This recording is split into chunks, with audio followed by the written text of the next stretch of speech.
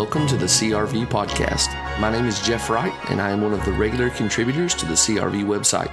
On this episode, I am talking to Dr. Owen Strachan about the state of masculinity in evangelicalism and the SBC. Dr. Strachan is Associate Professor of Christian Theology at Midwestern Baptist Theological Seminary, where he is also Director of the Center for Public Theology, as well as Director of the Residency PhD program. He is also a Senior Fellow of the Council on Biblical Manhood and Womanhood, where he was President until 2016. Dr. Strachan has written a number of books, all of them excellent, and you can check the show notes for links to some of his most recent works. All right, let's get started on my conversation with Dr. Strachan.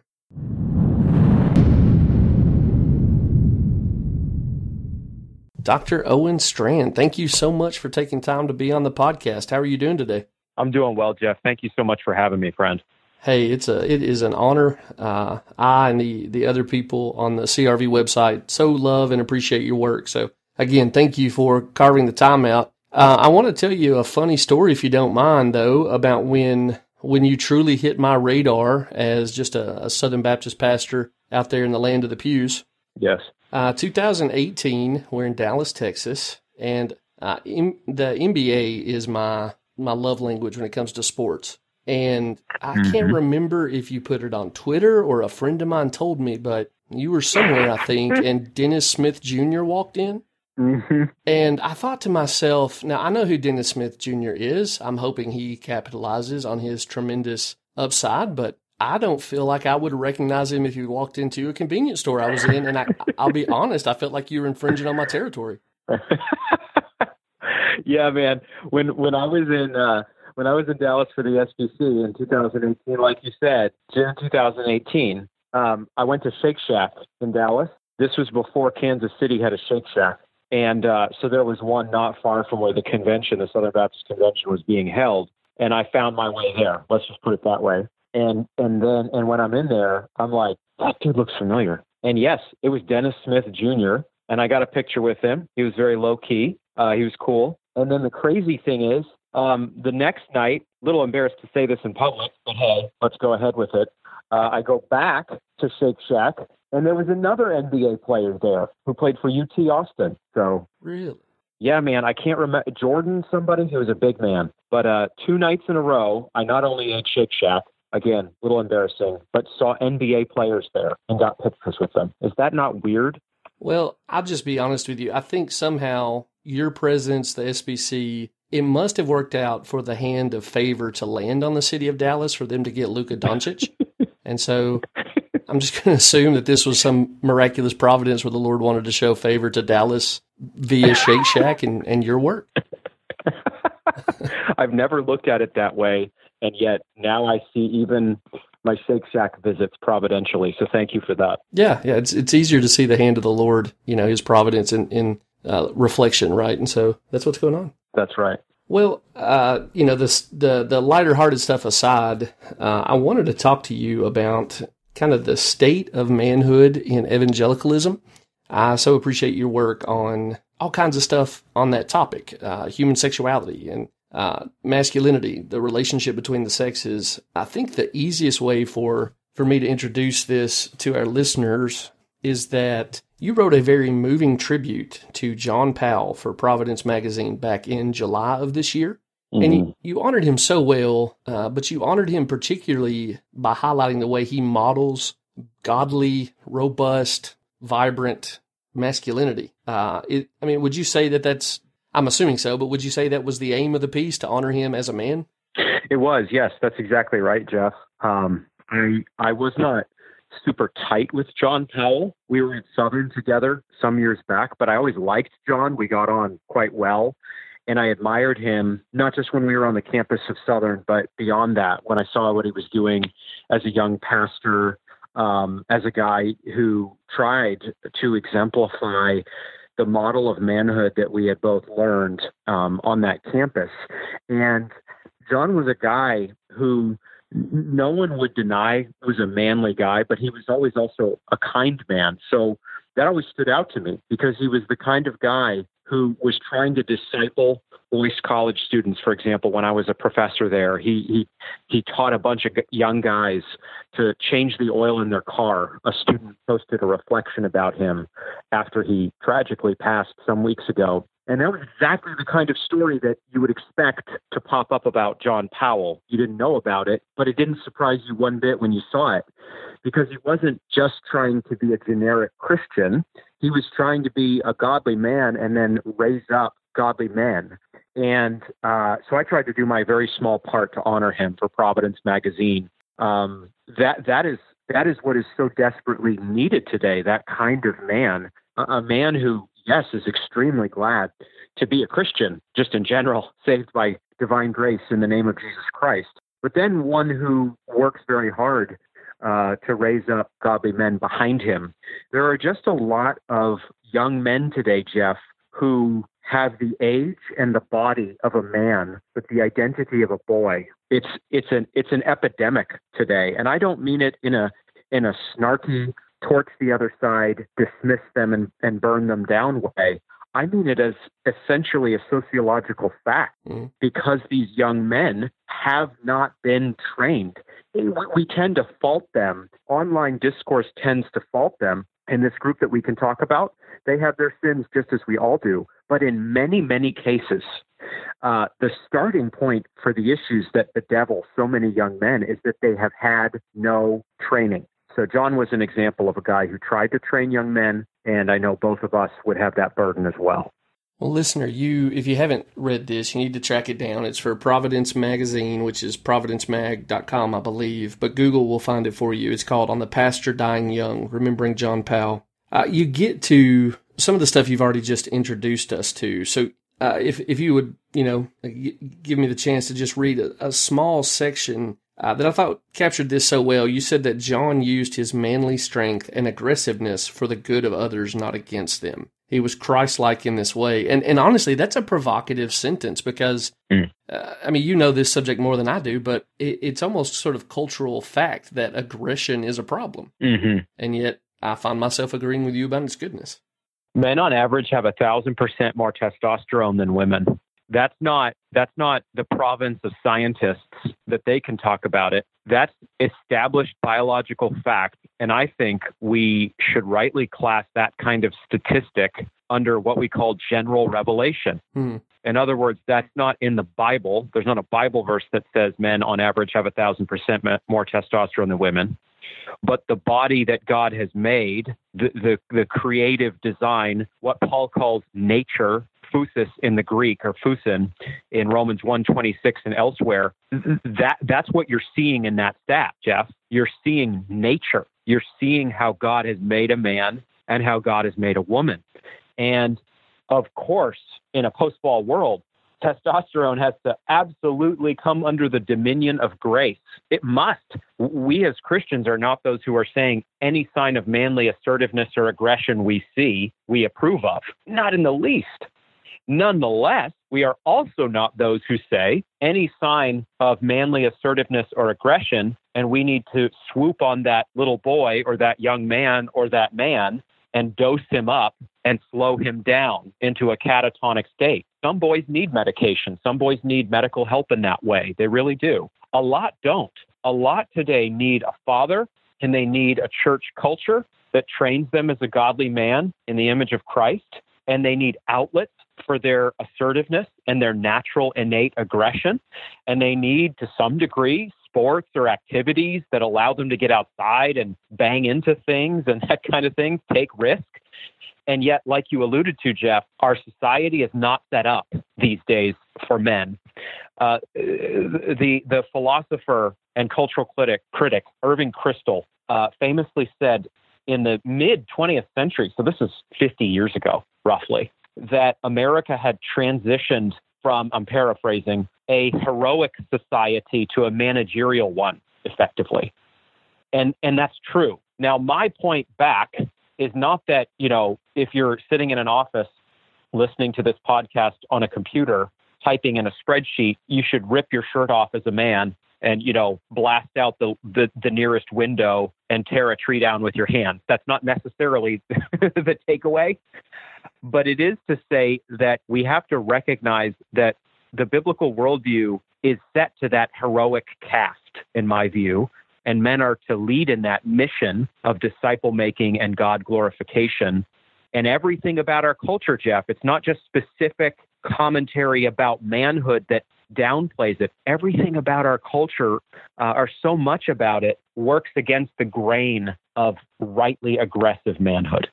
Well, and I so appreciate maybe the most beautiful paragraph, encouraging paragraph in that piece you wrote, sort of from a theological lens, is to your point that you just made, that this is not about bare-chested, chest-beating manhood, but that manhood is manhood for others, which is a quotation from your piece. You point to Eric Liddell, William Wilberforce, King David and his men, and you say that godly biblical manhood is seen whenever a man rejects the allurements of sin, trusts Christ, disdains passivity, self-focus, and childishness of modern Western culture in order to kill his sin, pursue purity, build a family as God calls him, develop a vocation as a provider, and by divine grace, strengthen and protect his home, church, and community. You finish up with that's what John Powell stood for. It's that telos orientation of what manhood is for that I think you have been particularly helpful in. But if I could follow up, I really want to know what you think the state of manhood is among evangelicals compared to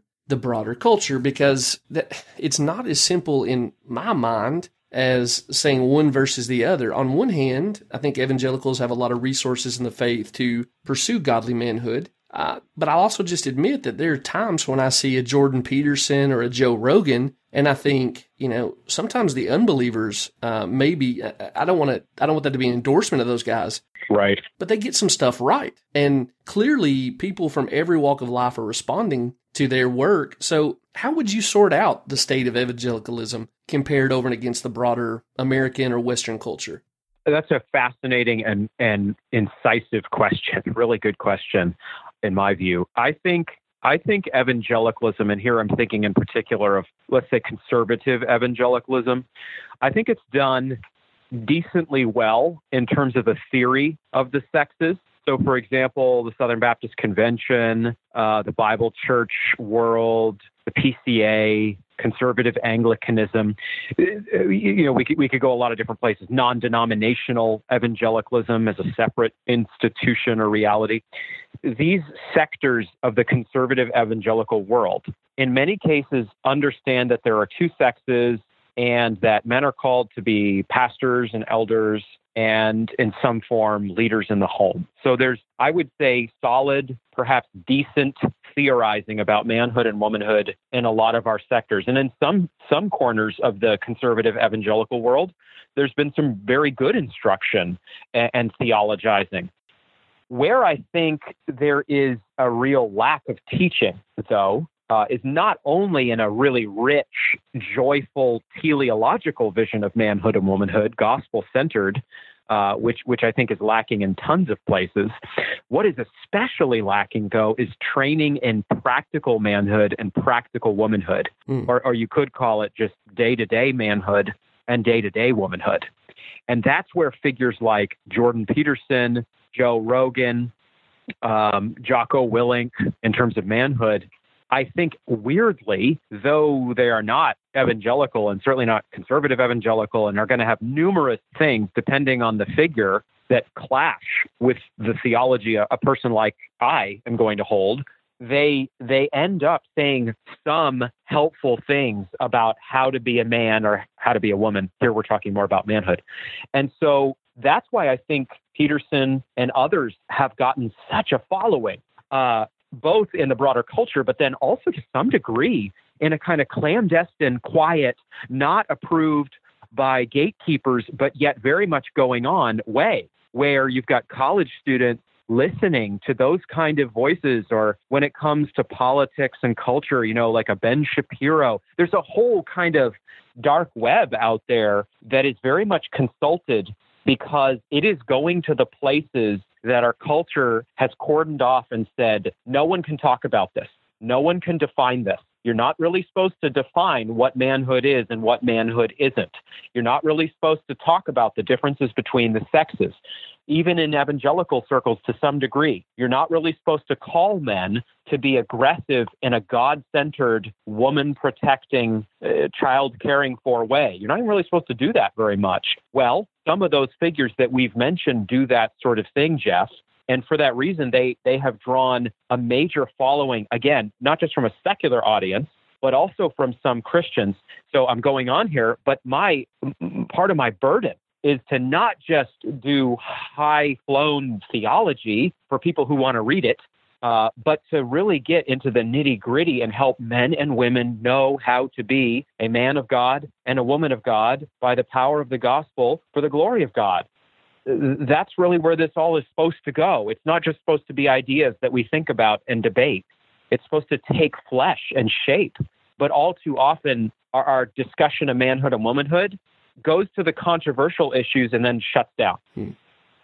Well, that desire you have to kind of incarnate this teaching that you're talking about is why I'm thankful you're directing the Center for Public Theology, brother. Can I circle back around to some of those names there? Sure. Would you say for Christians that we should see them, and this may be too broad, so feel free to say, I can't really do that, but are we looking at a Peterson as an enemy, a co-belligerent, or a friend? Again, a really thoughtful question. This is the kind of thing I spend a lot of time driving in my car on highways, thinking about. I would say generally co-belligerent with like a Peterson. I've read a fair bit of Peterson, listened to some Peterson stuff, watched the documentary that was on Amazon Prime, has been on Amazon Prime, about Peterson. I find him a fascinating figure. He's similar to, in certain ways, a Roger Scruton, the great conservative philosopher who died this last year. And he's also similar in some ways to a Ben Shapiro. I find these different figures helpful on certain cultural issues and also willing to line things out and speak directly in certain areas that is helpful. There are whole areas, though, of thought where I would very much break with them, including in a kind of presuppositional way, in a principial way. In other words, they have a different worldview than I do, and that's a big deal to me. Nonetheless, I do believe in what is called co-belligerence in the public square, rightly done, carefully outlined. And so when a Peterson, let's just break this down. When a Peterson is, for example, talking about meaningful differences between the sexes, and then is offering at least some guidance to men and to women along those lines, and is trying to help people understand, as one matter, workplace dynamics, that's good. That's not a bad thing in my view. Does that mean I can just turn my brain off when Jordan Peterson is talking about those matters and accept everything he's saying? No, it does not. It definitely does not. But it does mean that there's a lot that he says that is going to resonate, I think, in these areas with the convictions of conservative Christians. So Peterson on the veracity historically of the Christian faith, not very good, not good at all. Be very careful. Peterson on the sexes, Peterson on the Western tradition, Peterson on the need for intellectual diversity. Now we're getting a little further afield of our topic, but those are areas where I'm reading a figure like him. I'm tracking in many ways, and to some degree, I'm thankful for his voice. Yeah. Okay. Well, thank you. I appreciate that answer. I'm curious, there may be a listener who's hearing this saying, well, now why in the world would we go to pagans even to kind of honor their insights? I think I hear you doing something like what Dante did with Virgil in his Commedia, right? That there's some evidence of goodness here. Would you locate what you're seeing Peterson rightly recognizing in God's, common grace, Imago Dei, or is he being helped by, say, the ancient Western tradition? How would you sort those things out where, hey, all of a sudden this unbeliever has some stuff to offer? Oh, yeah. I would say with a Peterson, with a philosopher like a Roger Scruton, yes, I do affirm that very common formulation that all truth is God's truth. Mm-hmm. God has not created a world where only Christians are able to reason. He hasn't. Everybody is able to think, at least to some degree. every rightly functioning human being is able to think. Are the noetic effects of the fall real? They are absolutely real. So I affirm them fully with the Reformed tradition. And yet, you got to be careful. And that's why there's such a vigorous discussion, for example, in Dutch theology over the meaning of common grace. What is common grace? How far does it extend? How much can the unbeliever know? How much, therefore, in the public square, as an outworking, can we partner with unbelievers?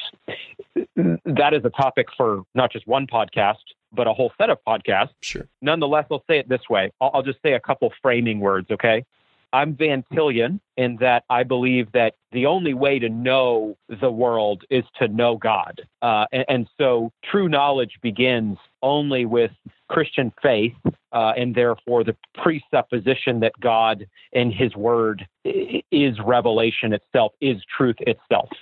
So that's where you are going to know truly, only when you know Christ as your Lord and your Savior. Nonetheless, there is real interface with fellow human beings who are made in the image of God, who have been given the ability to reason, and in certain ways are not far from the kingdom of God, as we read in the book of Acts.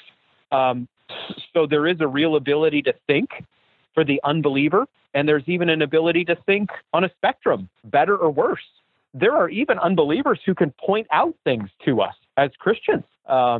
Nonetheless, in acknowledging these realities, we're not in any way softening the Christian truth claim and the need to know Christ in order to know reality as it is truly constituted by God.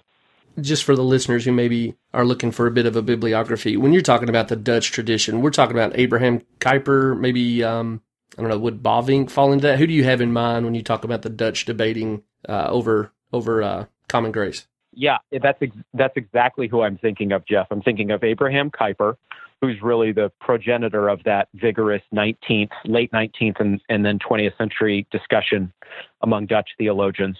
Kuyper, and then Bavinck. Van Til enters in.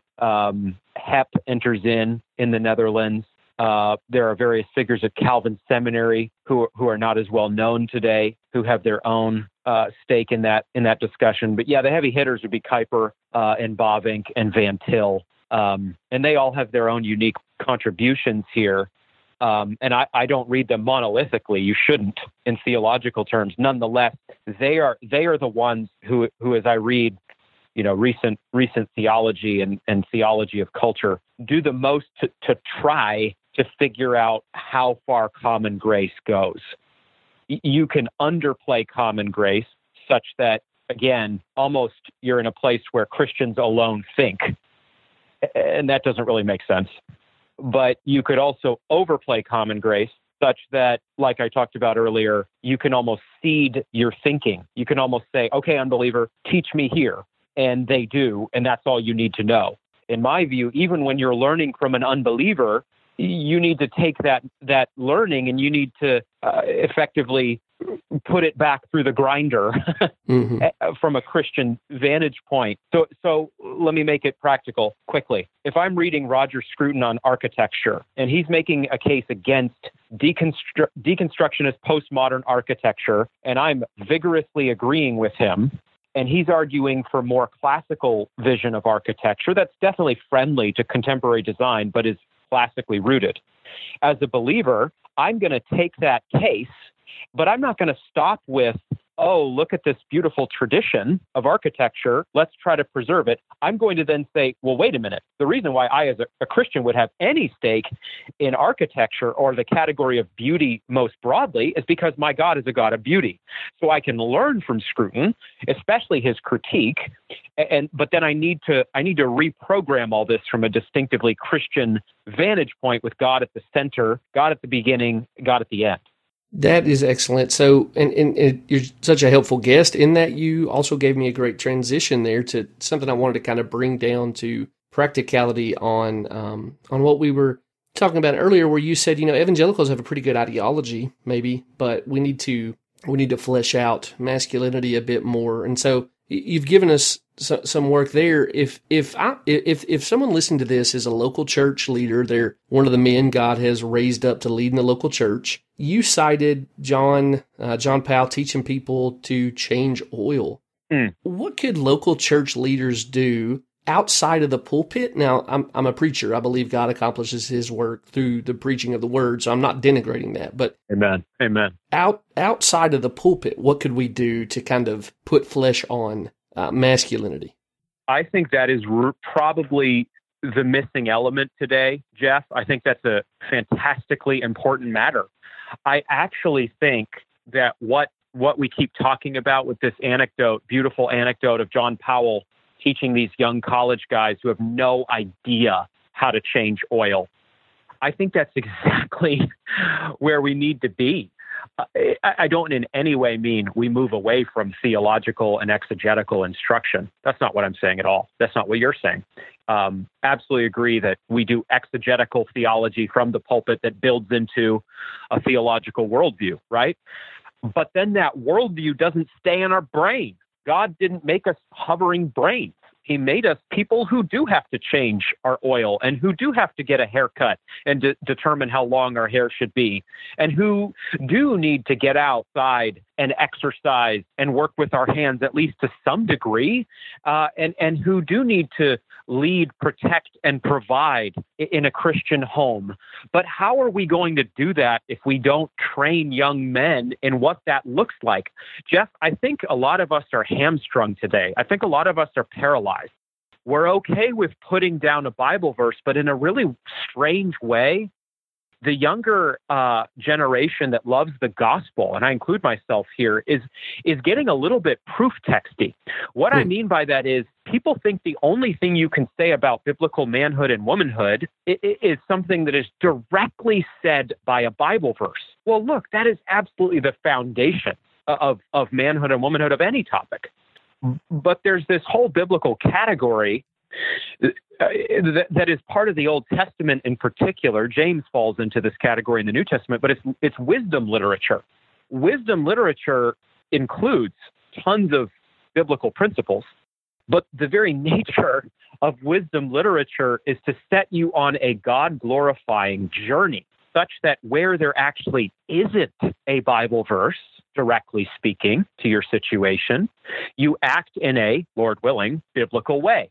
So I find in a strange form a kind of proof textiness today with regard to the sexes, where I guess I'm technically able to say the husband is head of the wife in evangelical circles, but then I'm not really supposed to put any bones on that, Jeff. Yeah. We need to put bones on that. And so if you've been a father or a mother, for example, for even a matter of weeks, you know that you have to make lots of decisions that are not necessarily in every case directly answered by a verse or a passage. Some of them certainly are. Some of them directly are not. And so this is a longer way here of saying, I think the church needs to clear its throat and find its courage. And I think men and women alike need to reach out to the younger generations and need to disciple them. And everybody needs to understand that our foundation must be exegetical and then theological, but that we also are going to have to use a whole heaping dose of wisdom. And that's good. The Bible doesn't say young men shall learn to change oil. But what John Powell was doing in that instance is he was trying to communicate the biblical imperative that men take responsibility for themselves, that men lead themselves in order that they can then lead others. We could say 1,000 other examples of that kind of need, but hopefully by now the point can stand. The only way you form biblical men and women is not by citing passages. That's constitutive, but then you have to go beyond that and flesh this out and not be scared of fleshing it out.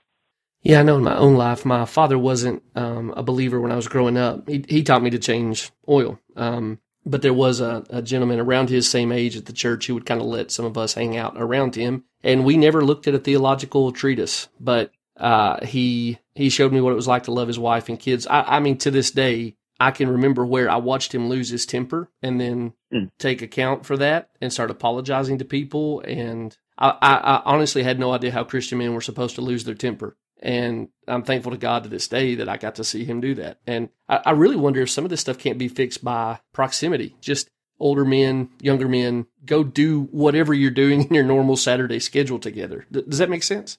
It makes perfect sense. Tragically, some churches, though, aren't even trying for this. They see it as success when they have only young people or largely young people in their congregation, or this is an alternate challenge. The church is kind of set in its ways, and it doesn't end up feeling like, a congregation that's centered on the Word of God. It can feel more like a storehouse for a set of Bible-informed traditional ways of living. In reality, we have to avoid both of those problems. Not that everything's, this perfectly calibrated middle way. And yet we do have to recognize that there's all sorts of things that need to be taught in a local church that are not just scripture and theology, but that depends on discipleship. And I think we are justified in saying that discipleship is really the missing element in so much evangelical life. But discipleship is where it's where things really click into place, isn't it? Such that even if you don't have somebody who is, let's say, modeling both the theological instruction and the lived discipleship, if you're getting the theology from the pulpit, Lord willing, and then you're also learning biblical manhood, maybe from a guy who doesn't read 200 theology books a year, but is a strong man of God and pursuing holiness and self-sacrificially loving his wife and raising his children well and working really hard to be the provider for his family and trying to discipline himself and eat in a self-controlled way and exercise such that he's a protector to the strongest degree he can be of his family, that's doing really well. And we need to not over-fancify discipleship of men and discipleship of women. We need to not set expectations of our disciplers, I'm speaking to the younger generation here, that all of them be, R.C. Sproul or Elizabeth Elliot. That's not reasonable. Well, you have been so generous with your time, and this is a treasure trove. I wonder if I could ask you one more question kind of about how complementarianism is being pulled in our day. And Sure. I'll give it to you, and you can tell me if you've got time for it or not. So with complementarianism today, it looks to me like there's a group in the evangelical church who would say, yeah, what you guys have tried to sell us as complementarianism is just patriarchy. And we've seen through it. We're on top of this. The Bible doesn't affirm that. I also see a bunch of people in evangelicalism who say, yeah, complementarianism is far too weak. We need to go to a straightforward patriarchy.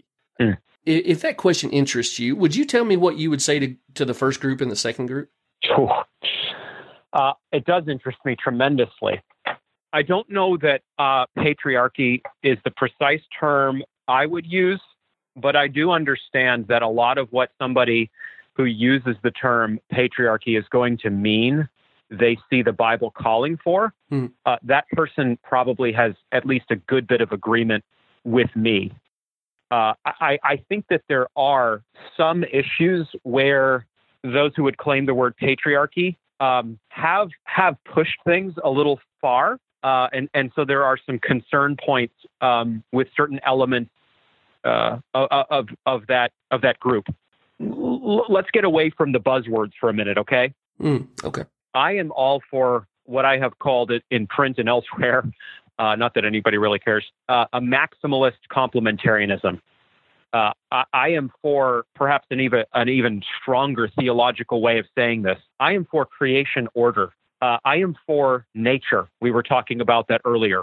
Romans 1:26, which isn't referring to a righteous nature or a sinful nature. The Bible also refers to that in different places. It's actually referring to God's constitutive creational design of men and women, of human beings. There is a right way to act sexually because of nature, a husband with a wife exclusively. Anything outside of that covenantal sexual activity is unrighteous. That's what Paul is saying in Romans 1:26 and elsewhere. So I am all for creation order. And if you can affirm the phrase creation order, Jeff, honestly, the other terms, maybe they matter to some degree, but they don't matter as much. Because if you affirm creation order, now you have men being constituted the head of the home, Now you have women being called to submit to their husband, not in sin, but in all things, according to Ephesians 5, outside of sin. You have fathers and mothers being the authority of their children.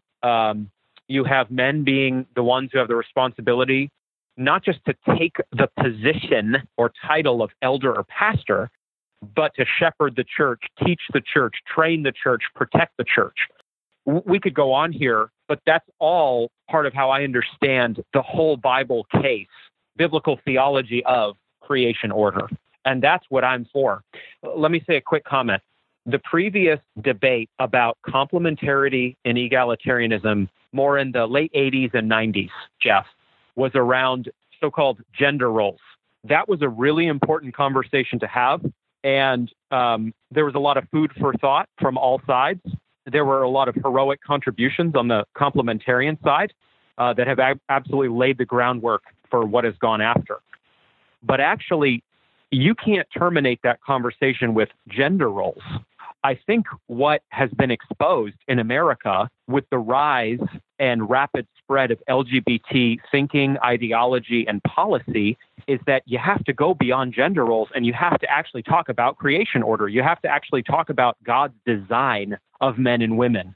It's not to say that the earlier generation didn't necessarily do that or was soft on that, but it is to say we are being forced today to either affirm, I'll use my term I just was using, creation order as constitutive, laid out in the Word of God, witnessed to and attested in general revelation, and called for on the part of all people, but especially the church, or we don't affirm it. And if you don't affirm creation order, and your understanding, for example, of church government or who holds the pastorate isn't informed by creation order, I have hopes for you and you holding to biblical teaching on the roles issue, but I have very little confidence for you.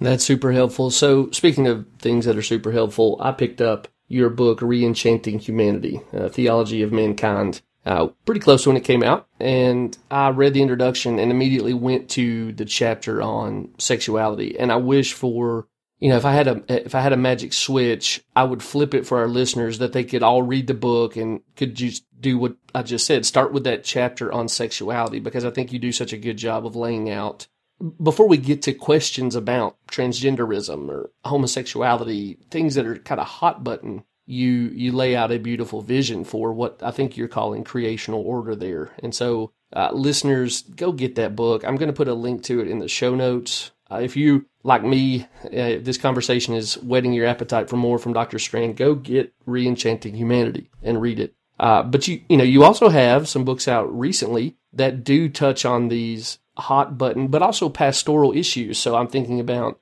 3 volumes. What does the Bible teach about homosexuality? What does the Bible teach about lust? And what does the Bible teach about transgenderism that you wrote with Gavin Peacock? I confess I wasn't aware of those till you tweeted about them today. Those are widely available now. You can go to Amazon or wherever and pick those up. Yeah, thank you. Yes, they are. They're widely available. They came out. When did they come out? My brain is fuzzy because of COVID. They came out in the spring. Okay. I think late April.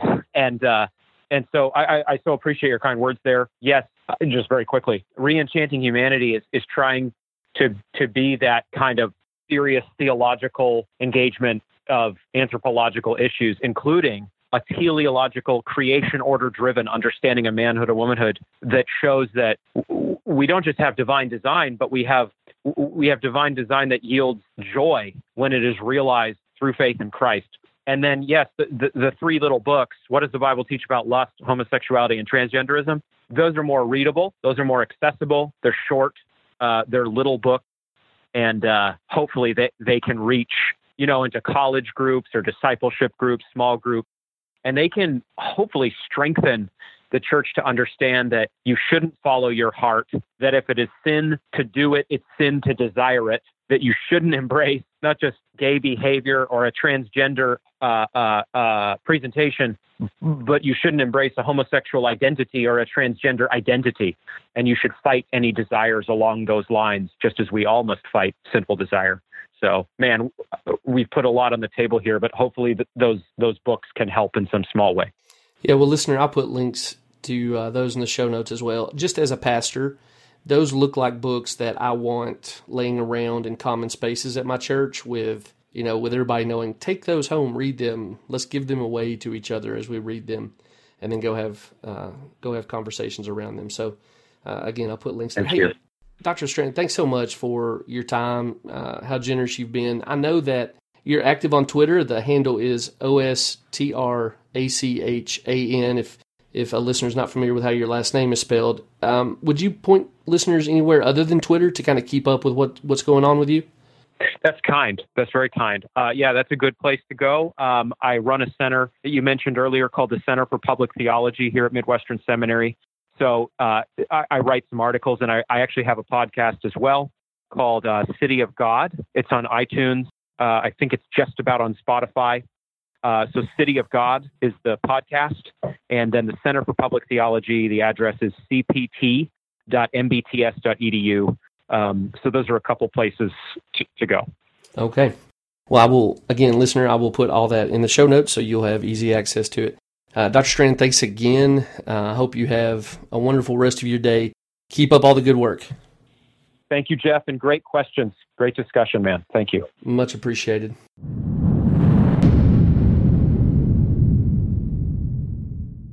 All right. Thanks to Dr. Strachan for taking time to join us on the CRV podcast. Don't forget you can find links to his books in the show notes for this episode. If you have enjoyed the podcast, we would appreciate you leaving a review on your favorite podcasting platform, as well as telling a friend about the podcast. Thanks again for listening. For all the folks at CRV, this is Jeff Wright, wishing you all the best in the name of our Lord Jesus Christ.